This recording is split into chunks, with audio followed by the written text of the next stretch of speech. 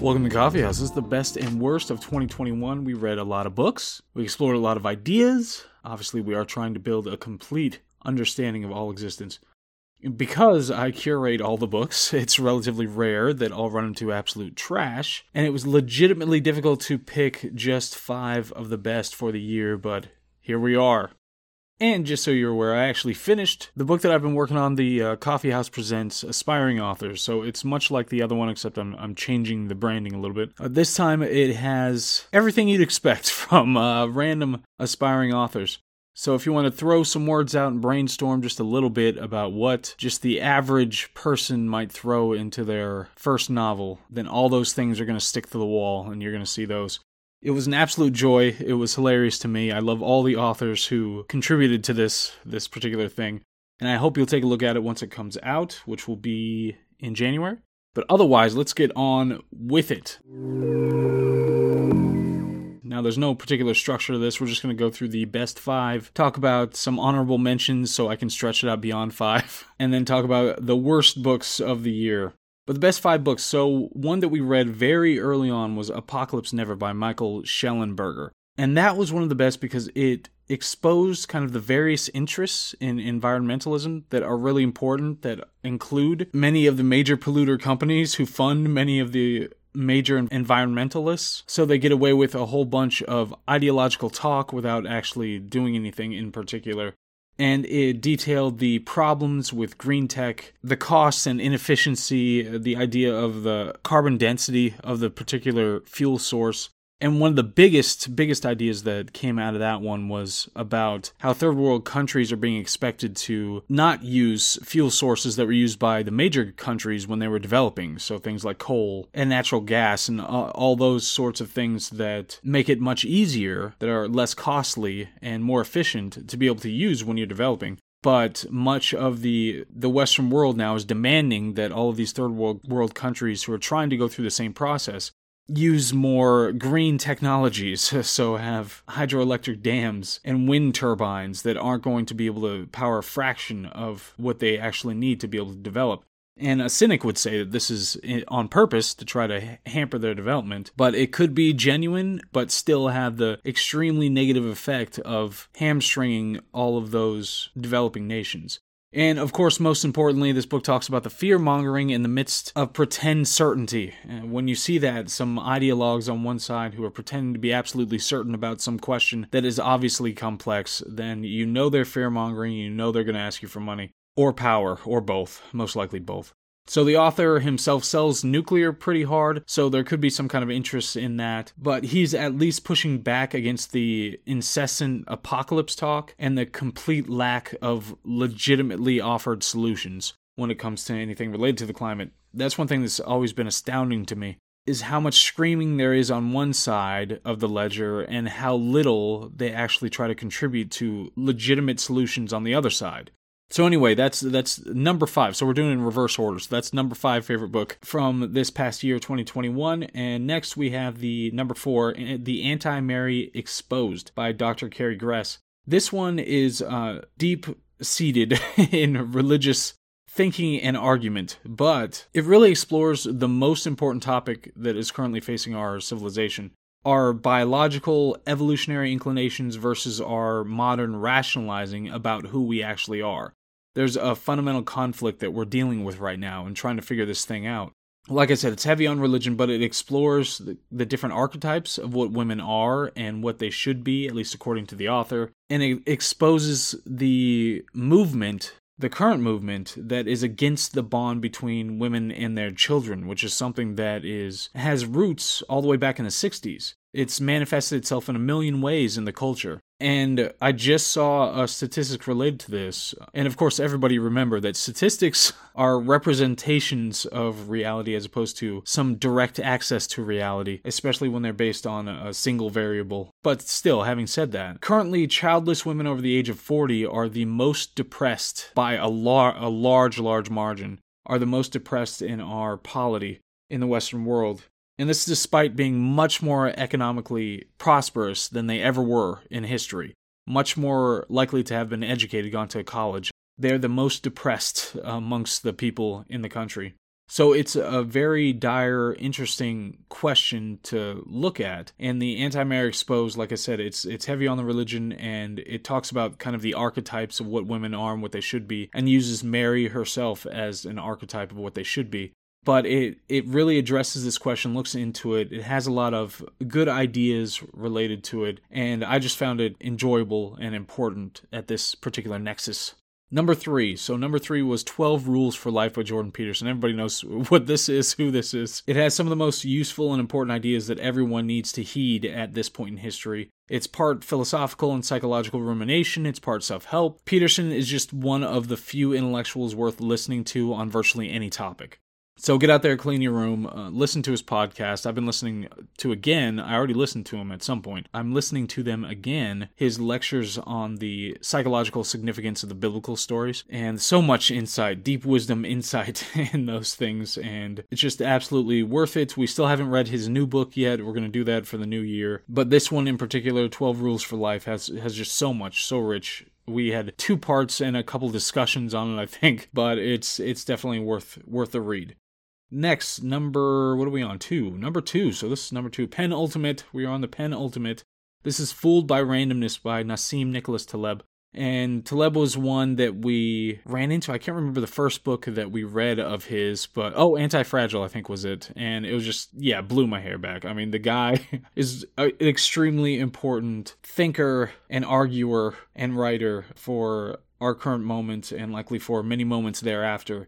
But his Fooled by Randomness is kind of an embodiment of muscular humility, which might be the most important thing that we can engender in the population right now. It points out all the ways that we humans are pathetically limited in our cognition and abilities. And like I said, it is just the most important thing the human race needs to learn. However, being reasonable can be a disadvantage in the midst of insanity. So there's a complex fold that we all have to deal with. But Taleb, for his part, it's a really interesting book, and it's a really interesting idea. Like I said, it's got this new framing of a kind of muscular humility that will come up as we go forward into 2022. Then my very favorite book of the year that we read was Norse Mythology by Neil Gaiman. Of course, these aren't books that were published in 2021. These are books that we happen to read as part of the podcast in 2021. But Norse Mythology by Neil Gaiman was definitely my favorite book of the year. It's just lovingly crafted. It explores the Norse myths involving all of our favorite gods and goddesses. You know, it's got Thor and Loki and Odin and Freya and Hel. There's the tree of life, Yggdrasil, and that little a-hole squirrel who runs around. He's supposed to be taking messages between people, but he lies about what the other person said just because he finds it funny. Amazing. I mean, the best character of all the years. What an amazing squirrel. It's got fantastic humor. It's hilarious all the way through. It's extremely well and clearly written by the author, Neil Gaiman. The stories are surprising. You know, they're not things that you would generally expect to happen in these kinds of situations.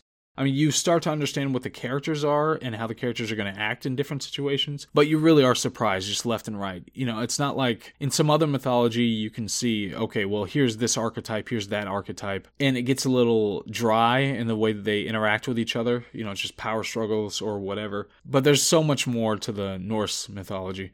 It's got some of my favorite mythology of all time. I mean, the children of Loki, Fenrir, Jormungandr, and Hel, and how they all interact with the gods, and the various stories involving Thor, and finally Ragnarok at the end, and how cool that is. And Thor cross-dresses. I mean, Jesus. It's so imaginative. It's so much fun. I can't stop thinking about it. I think about it on a regular basis. Just an excellent book. Definitely be reading it again. So honorable mentions, just so I can drag this out a little bit longer. We have The 30 Tyrants, which wasn't a book, it was an article. And I didn't write who wrote this, I can't remember. But it's about China and how China has insinuated itself into our major institutions, especially our educational institutions, by giving money to places like Harvard and the like, and how much of an impact that has on us culturally. The 30 Tyrants, it's an extremely important article, probably the most important article I read all year, so definitely check out the episode related to that or read it yourself. And I think it's going to be just a tradition. Every Thomas Sowell book, anytime we read a Thomas Sowell book during the year, it gets at least an honorable mention. This time we read Discrimination and Disparities, one of the most important books that anybody could read. I just feel like Thomas Sowell is his own category, so I don't really want to limit him by putting him in one of the numbered positions. So Discriminations and Disparities, definitely read that book for sure, along with his Basic Economics. That's very, very, very important book. Every single high school student should read that book. But Discrimination and Disparities talks about the fallacy of believing that just because there's disparity means there must be discrimination. So very, very important. The other one I wanted to mention was The Parasitic Mind by Gad Saad, where he discusses big ideas that are going to be the basis for a lot of what we do going forward. The nomological networks of cumulative evidence, how we have bigger, better standards for trying to determine what's true when we have complex systems and complex questions. Epistemological dichotomania. I'm sure there's something with fewer syllables. I think it was in Jonathan Haidt's book or something like that deals with how people tend to dichotomize everything, just think everything is one or the other. That's something that humans are really good at doing. But the stuff that he talks about in The Parasitic Mind is just a really excellent jumping off point for a new standard of evidence and argument. So we're going to expand on that as we go into 2022. Okay, worst books. I was not a fan of Divided We Fall. It's not the worst book, but it was not great. Divided We Fall. It was by a squishy Republican who was kind of using baby talk to talk to Democrats. It had little actual value and it was kind of an annoying book. But the one that I absolutely hated, despised, and should be banished into the depths was Hate Inc. by Matt Taibbi. He is an author who works for some magazine. Hate Inc. was disingenuous and childish trash. It pretended to apologize as a journalist for their conduct during the Trump election in 2016. But instead, like an abusive husband, it blames Trump and Fox News for causing the media to be bad. It does this over and over and over again throughout the book.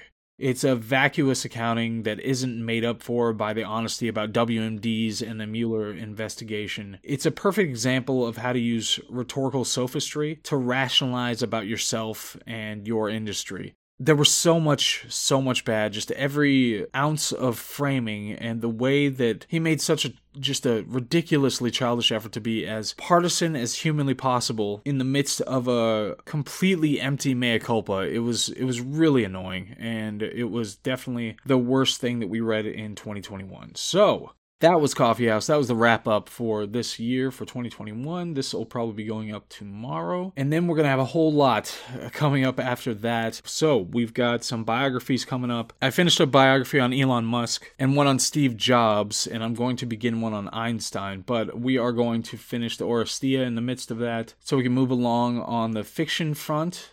And then we have another one by Theodore Dalrymple, I think was coming up, that we'll do. I'm going to try to knock these out a little faster here, and hopefully we'll do a book and a discussion every week for that book, and that way it'll just be cleaner that way. There are some movies that came out recently that I actually would like to talk about. So we are going to knock those out at some point. I'll probably just do one episode for all the movies, that are out here. I'm going to see one tonight that might be relevant but might not be. Of course, I'm interested more in kind of the bigger ideas related to the movies. Although I did talk about Dune, just to talk about how much I liked it and how cool it was. But mostly I want to talk about bigger ideas related to movies that are cultural, psychological, or whatever. So that'll be that. And like I said, the new book is going to be coming out, and hopefully you will have a look at that. And then we're going to be doing some kind of bigger stuff related to some newer technologies and hopefully be able to open it up a little bit more. So anyway, I hope you had a good holiday. Hope you have a good new year. And I will see you on the other side. 2022 is going to be one hell of a year. Promise you that. So have a good one. All right. Bye.